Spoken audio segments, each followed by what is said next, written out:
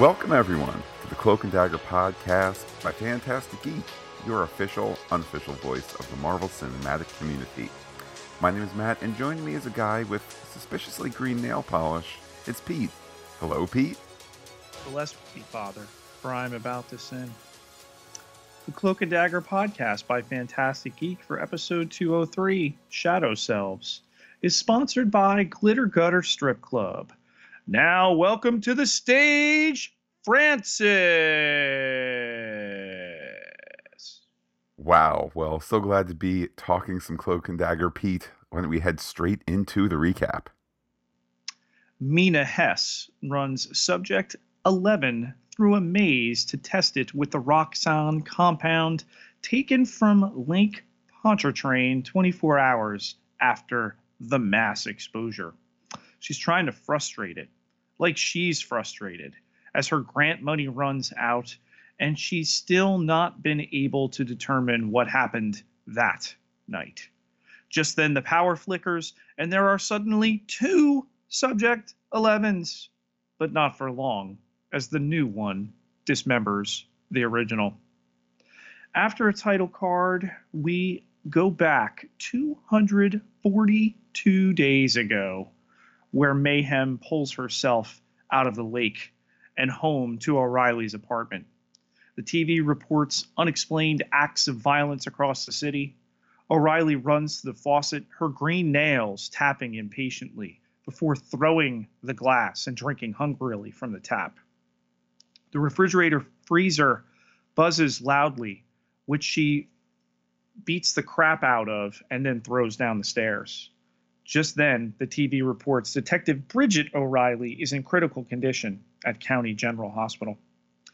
Mayhem examines the unconscious O'Reilly, including the bandage on the right side of her neck, and grabs a pillow, but not to make her more comfortable.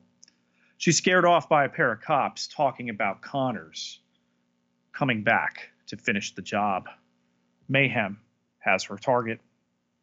In the present day, Tyrone, Tandy, and O'Reilly behold the carnage Mayhem has wrought on the dead ambulance driver. She's the one who is going to find those missing girls. She also admits to killing the gang members in the club. As sirens close in, Ty transports them to his church. But it's not so easy doing it so fast with two people. Tandy questions O'Reilly about her seeming twin and her abilities. Ty doesn't think O'Reilly knows what happened. Who does? Maybe Mina. She had no idea a human split occurred. Last time Tandy spoke to her, Mina hadn't gotten anywhere. Then came lucky number 11. Like the others, it was exposed to the chemical agent from her Roxxon valve, but there was a power surge, and the trauma stimulated a fear agent and produced full-on division. O'Reilly has a twin with the same DNA, fingerprints, and memories, but distinct personality. The aggressive twins are filled with rage. Mina's up to number 22 and secured more funding to replicate her results. The aggressive mouse killed the docile one on more than one occasion. It's almost like it doesn't want there to be another one. 236 days ago, O'Reilly rented a room from Dale. She stole a pack of playing cards and started marking the Joker with a Sharpie. In the present day, O'Reilly believes Mayhem wants her dead. Ty wants to help her lay low, but Tandy believes her memory is the key. O'Reilly takes them to an SRO hotel for the broke or forgotten. She used to walk by it on the way to Fuchs' place, thinking she could hide there. Dale mistakes her for Mayhem and gives her the key to the room, where they find articles and evidence all over the wall. 200 days ago, Francis Delgado packs a banker's box, but leaves behind a cross and his collar. Mayhem comes to see him looking for Tyrone Johnson, but police aren't supposed to be on school grounds, and he already gave a statement. But she needs Ty's help to find Connors, but she's not really with the police anymore. Delgado believes he should have been fired, so he's walking away. In the present, Ty has a deranged map twin. O'Reilly has credit card fraud. And there are missing flyers from the Ninth Ward. Ty finds a ton of heavy artillery in a trunk. The driver told Tandy there was going to be another job tonight, but he did not know where. In the hall, Ty asks Tandy if he's like Mayhem, but he's a protector and she's not. O'Reilly finds the playing cards, which she learned to keep notes on when she was undercover from a reporter in New York. She used a game her dad taught her, the Four Kingdoms. Who's up for a trip to Bourbon Street? The former Father Delgado is drunk preaching and falls off his soapbox, but Mayhem helps him up. 122 days ago, Mayhem wonders who Connor's partner was. She accesses the computer of Officer Wyatt's unlocked patrol car, but if he gets her a coffee, 4 creams, 5 sugars, she'll let it go. She questions the chief, who asks how her shoulder is on her first day back. About Connor's. No new leads. Let's leave it at that. In the present, our trio are outside the strip club. Tandy and Ty go in, leaving O'Reilly with instructions to come in blasting if they're not out in 10 minutes. Tandy finds Mayhem beating a guy up. She tells her she can't keep tearing up the city, but old Carl there has told her the girls they're searching for are at the Bayou Brothers truck stop in Slidell. Ty tells her not to do this, but she throws Carl at him and catches Tandy's light dagger. Outside, O'Reilly draws on her, but lacks the courage to pull the trigger on her twin. 113 days ago, a Boston Red Sox hat wearing, bespectacled, red lipsticked Mayhem attends a public parish meeting regarding excessive force against a young woman in the Ninth Ward. Ty's mother casts the lone dissenting vote into a possible investigation. Mayhem questions a frustrated former cop with car trouble about Connors before killing him. 102 days ago, Delgado is struggling with his alcohol demons. Mayhem admits to killing Connor's partner and feeling no guilt. She throws him a discount bottle of gin and finds a flyer from Maribel O'Neill and a number of other girls, which she tears down. In the present, our protagonists arrive at the scene of an overturned ambulance too late, but the missing girls are safe courtesy of a woman who looks just like O'Reilly, who finds a detective badge beside the unconscious driver. Tandy thinks Mayhem might be the right way. 48 hours earlier, we see Mayhem kill the gang members at the club. In the present, O'Reilly can't get info out of the shaken girls. Tandy tries by holding one's hand, but sees no hope. Ty tries and sees her abduction and knows where they were going. As Delgado denies there is any divine plan, Mina experiments and Ty and Tandy track where the kidnapped girls were being brought. 36 hours ago, Mayhem watches O'Reilly barf outside the bar. Ty recons the trafficking front. He teleports back inside before returning to tell Tandy it looks like the girls are locked in the back of the building in cells. Tandy notices Ty doesn't look so good, but they have to do this right now. They can't wait for Mayhem. Tandy has an idea. She throws a ball of light as a distraction, and Ty frees the girls, teleporting them out. The gang members discover what's happened, and one of them gets the drop on Tandy, but is mowed down by a big rig driving Mayhem. A kid sees Ty teleport, but bolts. Mayhem comes in guns blazing, and Ty uses his power to protect the boy, swallowing Mayhem in his cloak. Inside the void, she sees a gas station. where she finds a fridge with the body of Fuchs, which comes alive. Who's up for awkward reunion pancakes? I don't know about pancakes, Pete, but let's talk about dark figures.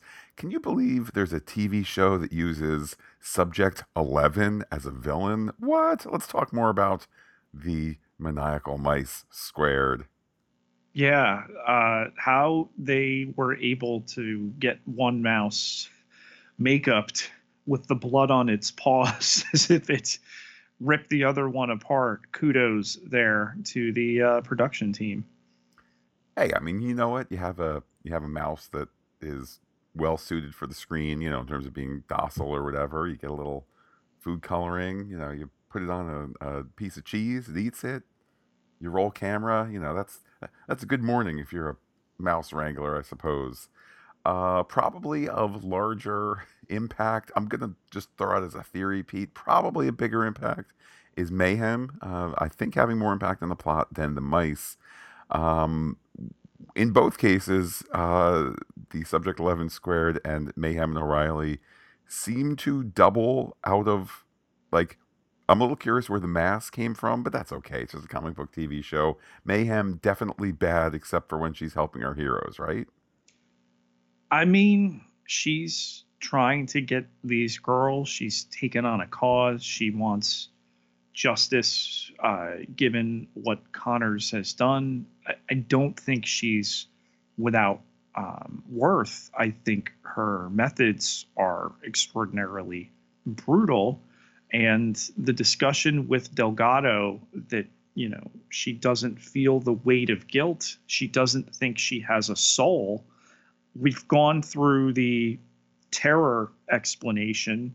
Obviously, the substance in terms of allowing the full on division of one individual into two, but not doubling the morality center, the soul, if you will.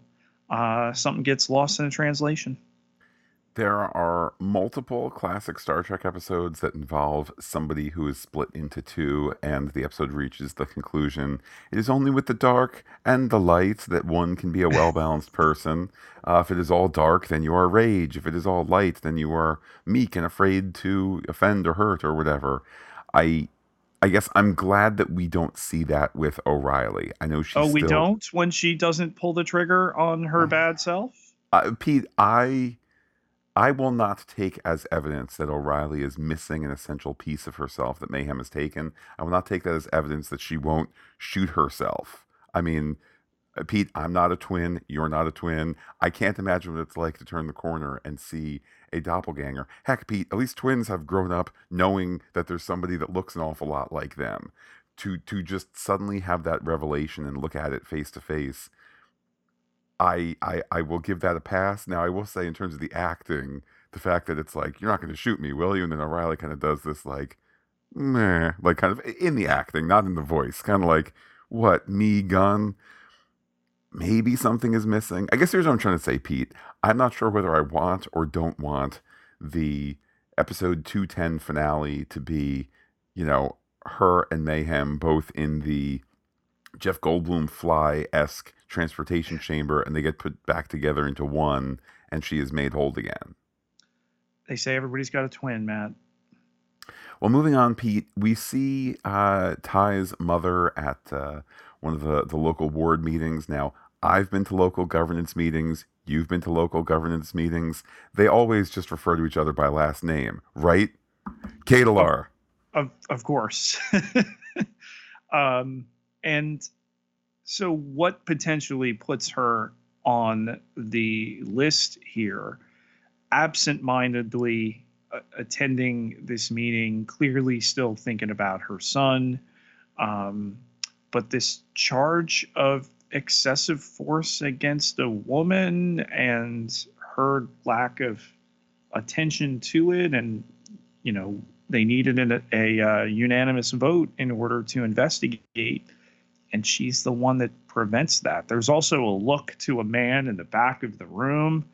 And Connor's uncle comes up in this episode yet again. Wonder if all of this can be put together. As you know, Pete, every public vote has the rules of the vote explained before they vote and the need for some things to be unanimous. We will now vote to move on. I say aye. Nay. Ah, well then, Pete, would you like to address the issue of Connor's partner? Kind of wish we got a name other than implied Connor's partner who gets impaled by the lady with the green fingernails. But oh well. She took Impaled this. or throat slit? I thought it was into the chest. Regardless, he's dead. Please continue. He is dead. She takes the spark plug out of his car. He's frustrated. He's been done dirty by dirty cops, Matt. You can understand. Um, but yeah, that this guy facilitated what Connors was doing and was expecting to reap the rewards. And what do you know? It didn't happen. Well, yeah, you know what? Reap bad seeds and sow bad grain, I suppose. Pete, let's now shift to talking some light theories. First one up from me. Is coffee with 4 creams and 5 sugars inherently not good for you? Um, if I remember correctly, wasn't there something with the terrors with sugar intake? That does certainly ring a bell, Pete. And I mean, if nothing else, it's this great moment of, I don't know, kind of capturing Mayhem, her ability to be a mooch, to be a little mean, to also be obviously self serving, and if nothing else, a funny line. You mentioned Brindlefly before. We're alluding, of course, to the Fly, particularly the Jeff Goldblum 1986 version here, who, when he combines with the Fly, craves sugar just like a fly. Our terror's flies, Matt. Don't wait for the translation. Answer now. We have been setting up all along the giant bee versus fly battle. That is, Yes. yeah. Who will rule the roost at picnics this summer? Bees versus flies. Freeform. Think forward. Pete, talking theories here, I was a little surprised by the intermix formula used in this episode. Clearly, a concerted effort made to get Tyrone and Tandy and O'Reilly and Mayhem and Mina Hess. I feel like I could have done a little bit more with Cloak and Dagger superheroing. Did they do superhero stuff? Absolutely. But I feel like, particularly for the first half of the story, they were not in the driver's seat in a way that surprised me. Well, I mean, and you know this. This is the nature of TV production. This is an episode in which we've got to explain the Mayhem backstory, starting, 242 days ago and bringing it all the way back to the present, informing her story, what makes her tick, what she's about to do. And I think that makes the sin, Father Matthew, of less Tandy and Ty in this particular episode forgivable. So we'll pardon it.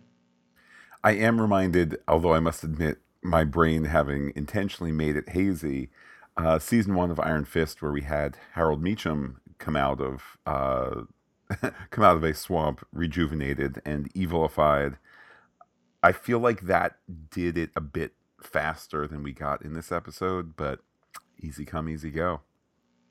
So Ty transports O'Reilly and Tandy at the beginning of this episode. He talks about how it's difficult. Later on, Tandy says that he doesn't look so good. Is something going on with his powers? Is he not at his best?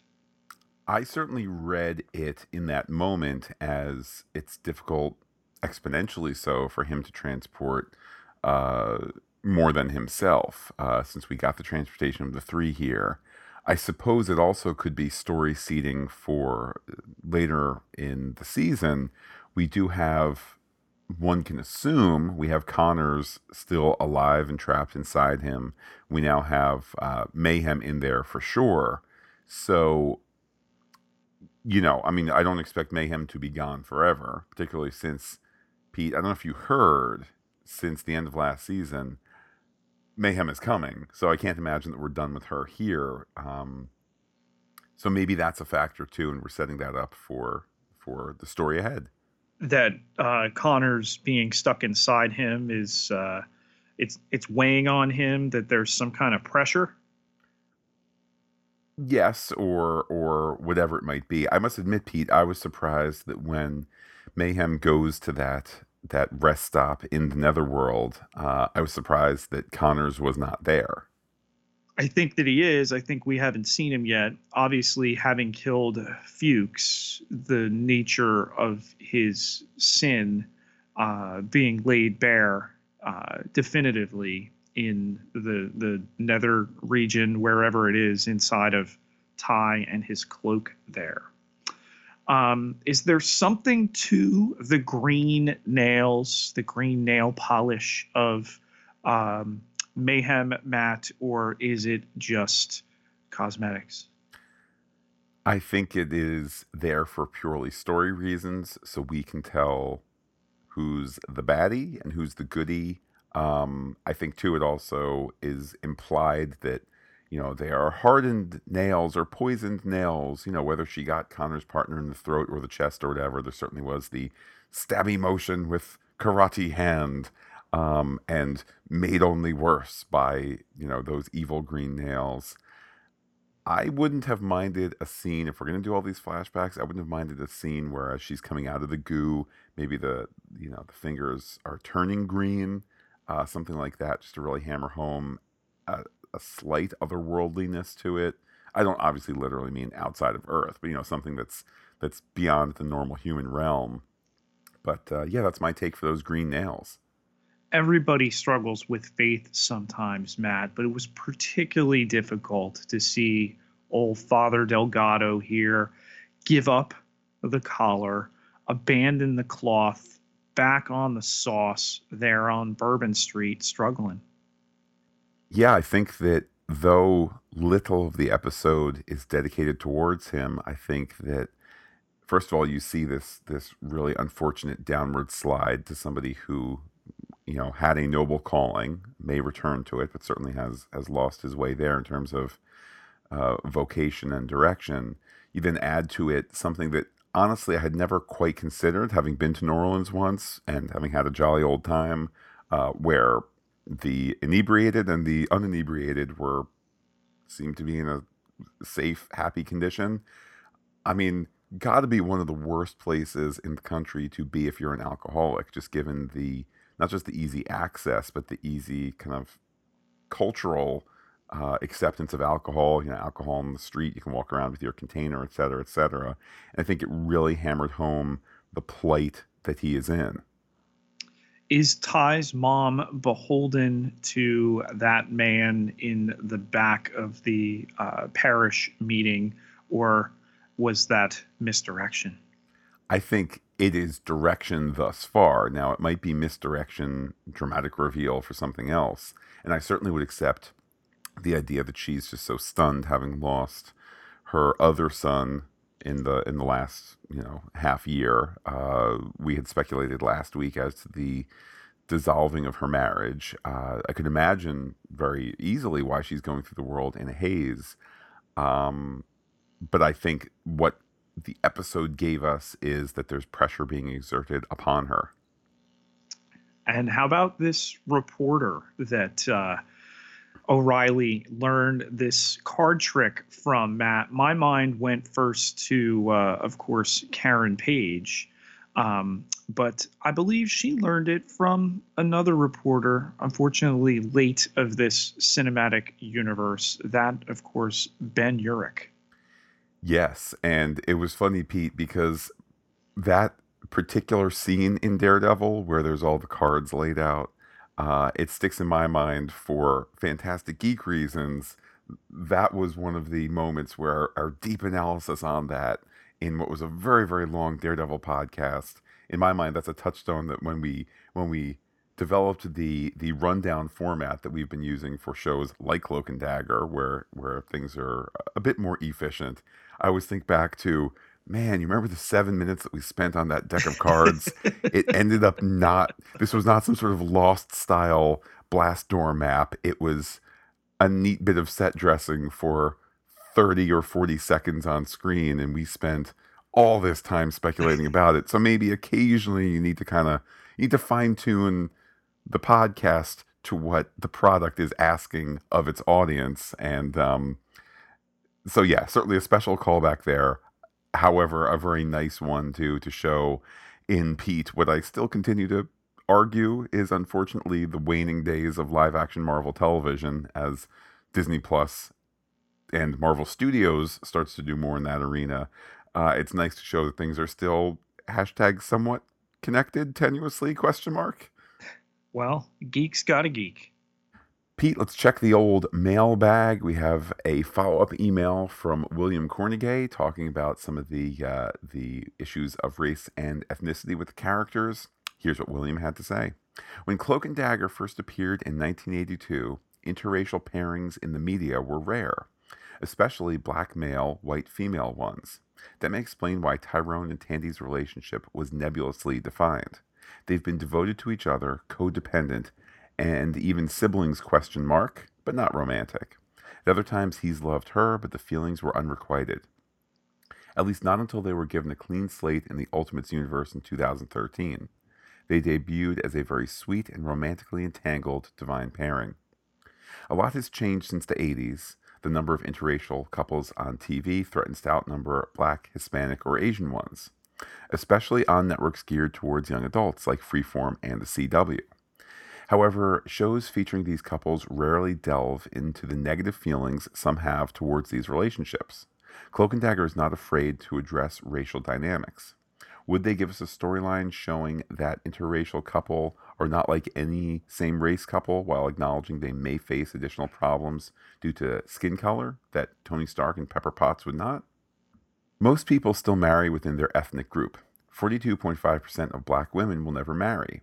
Evita is a smart and beautiful young woman with a lot going on for her. She's a catch, yet she lives in a society that idealizes white beauty, beauty that is personified by Tandy. We've already seen Evita turn down a schoolmate's advances after not seeing Ty for 8 months. What if after all that love and devotion, Tyrone chooses the girl who, quote, looks like an angel, close quote? How do Evita and her aunt react? Are the writers nuanced enough to tell a story without anyone coming across as the, quote, bad guy? Your thoughts, Pete, in that really thoughtful email. It is a really thoughtful email, and bonus points for the statistics. I read Ty as still being devoted toward Evita. I'm not picking up a romantic vibe from Ty and Tandy. I don't think Tandy sees him romantically either. She talks about him protecting her almost like a brother would. So I do not think they're headed there yet. Now, certainly events can change, and the writers can choose to revisit that, as the source material has. But I don't think we've quite had it, given that they met so young and growing up together. There's kind of that entangled idea there that's not so much romantic. I'm inclined to agree, and I almost wonder if the chemistry that the two actors have on screen, if we're not getting the best version of that now, with kind of that codependent, on the run, trying to do the right thing in a complicated world. I feel like what we've seen, I could be proven wrong, but what we've seen is the best version of those characters, versus, will they or won't they, here comes the special episode where they go out to dinner. I just feel like that's not this show. Yeah, and I think that it would be best served by returning to the storyline with Evita and resolving the conflict they have there and possibly moving forward. What do you have in your mailbag, Pete? Robert T. Frost wrote into the Fantastic Geek Facebook page. Hi, Matt and Pete. I wish I had more time to write about our new season of Cloak and Dagger, but life has reared its ugly head, which put my relaxing entertainment time at a premium. But I did want to help Matt out with his question about shotgun pellet spread. As a conservative rule of thumb, you can expect buckshot patterns to spread 1 inch per yard. In other words, a buckshot pattern at 2 yards, 6 feet, should be about 2 inches. Michaela should be safe from being hit with that narrow of a spread. Also, the doors on an ambulance tend to be heavy/thick, so it would be possible for the doors not to be penetrated. Till next time, your friend, Bob. Hey, there you go. Good to know that what we saw on screen represented the real functions there of a shotgun. I know it's not the first time Bob has come through with some weapons knowledge, and it makes sense. I feel like, Pete, I'm never going to forget that 1 inch to 1 yard ratio there. But thank you, Robert, for that explanation there. Really a huge help. Absolutely. There were one or two more comments, Matt, left on Facebook. The Facebook Pages app has not been working correctly the last week, and trying to get it from the desktop right now is not cooperative either. So keep them coming, and we'll just wind them in for next time if they're applicable. Looks like for Facebook, mayhem has come or something like that. But Pete, this podcast made possible by the people who support us on patreon.com/fantasticgeek, making sure that we can keep our evil green-nailed baddies at bay for one more episode and one more episode. Everybody who contributes gets access to exclusive podcast content. And then, Matt, there are all sorts of levels to contribute at. But we have just put up there a super special 48-minute, I believe, right? Mm-hmm. Avengers Endgame Patreon exclusive preview. It is spoiler free, but you will never, ever find it anywhere else. So if you are anxious, if you need some Avengers Endgame talk to get you through, I mean, we're closing in, Matt. We're a little over 10 days at this point. You're jonesing for some Avengers Endgame talk. That is the place. 48 minutes for you. All it takes is $1 to get in the club. Great stuff there, and support always appreciated. But Pete, for free, how can people be in touch with you to talk Cloak and Dagger, to talk Endgame, etc.? You can find me on Twitter at Peter, Pieterj, Ketelaar, Ketelaar. 10,414 followers. Can't be wrong. And while I'm personally on Twitter as Looking Back Lost, do be in touch with the podcast.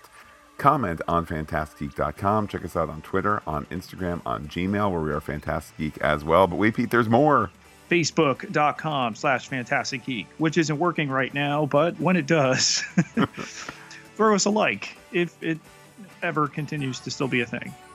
Well, Pete, we will be back next week. This time, same Cloak and Dagger time, same Cloak and Dagger channel, to be talking more Cloak and Dagger. In the interim, I know we have, let's see, we got some Godfriend to Me on the radar. We have something secret on the radar that actually we're going to be talking about the next day or two. We have definitely the season finale of Star Trek Discovery to talk about. Exciting times, but great times nonetheless. With that, I will say adios to all our listeners and give you, Pete, the final word.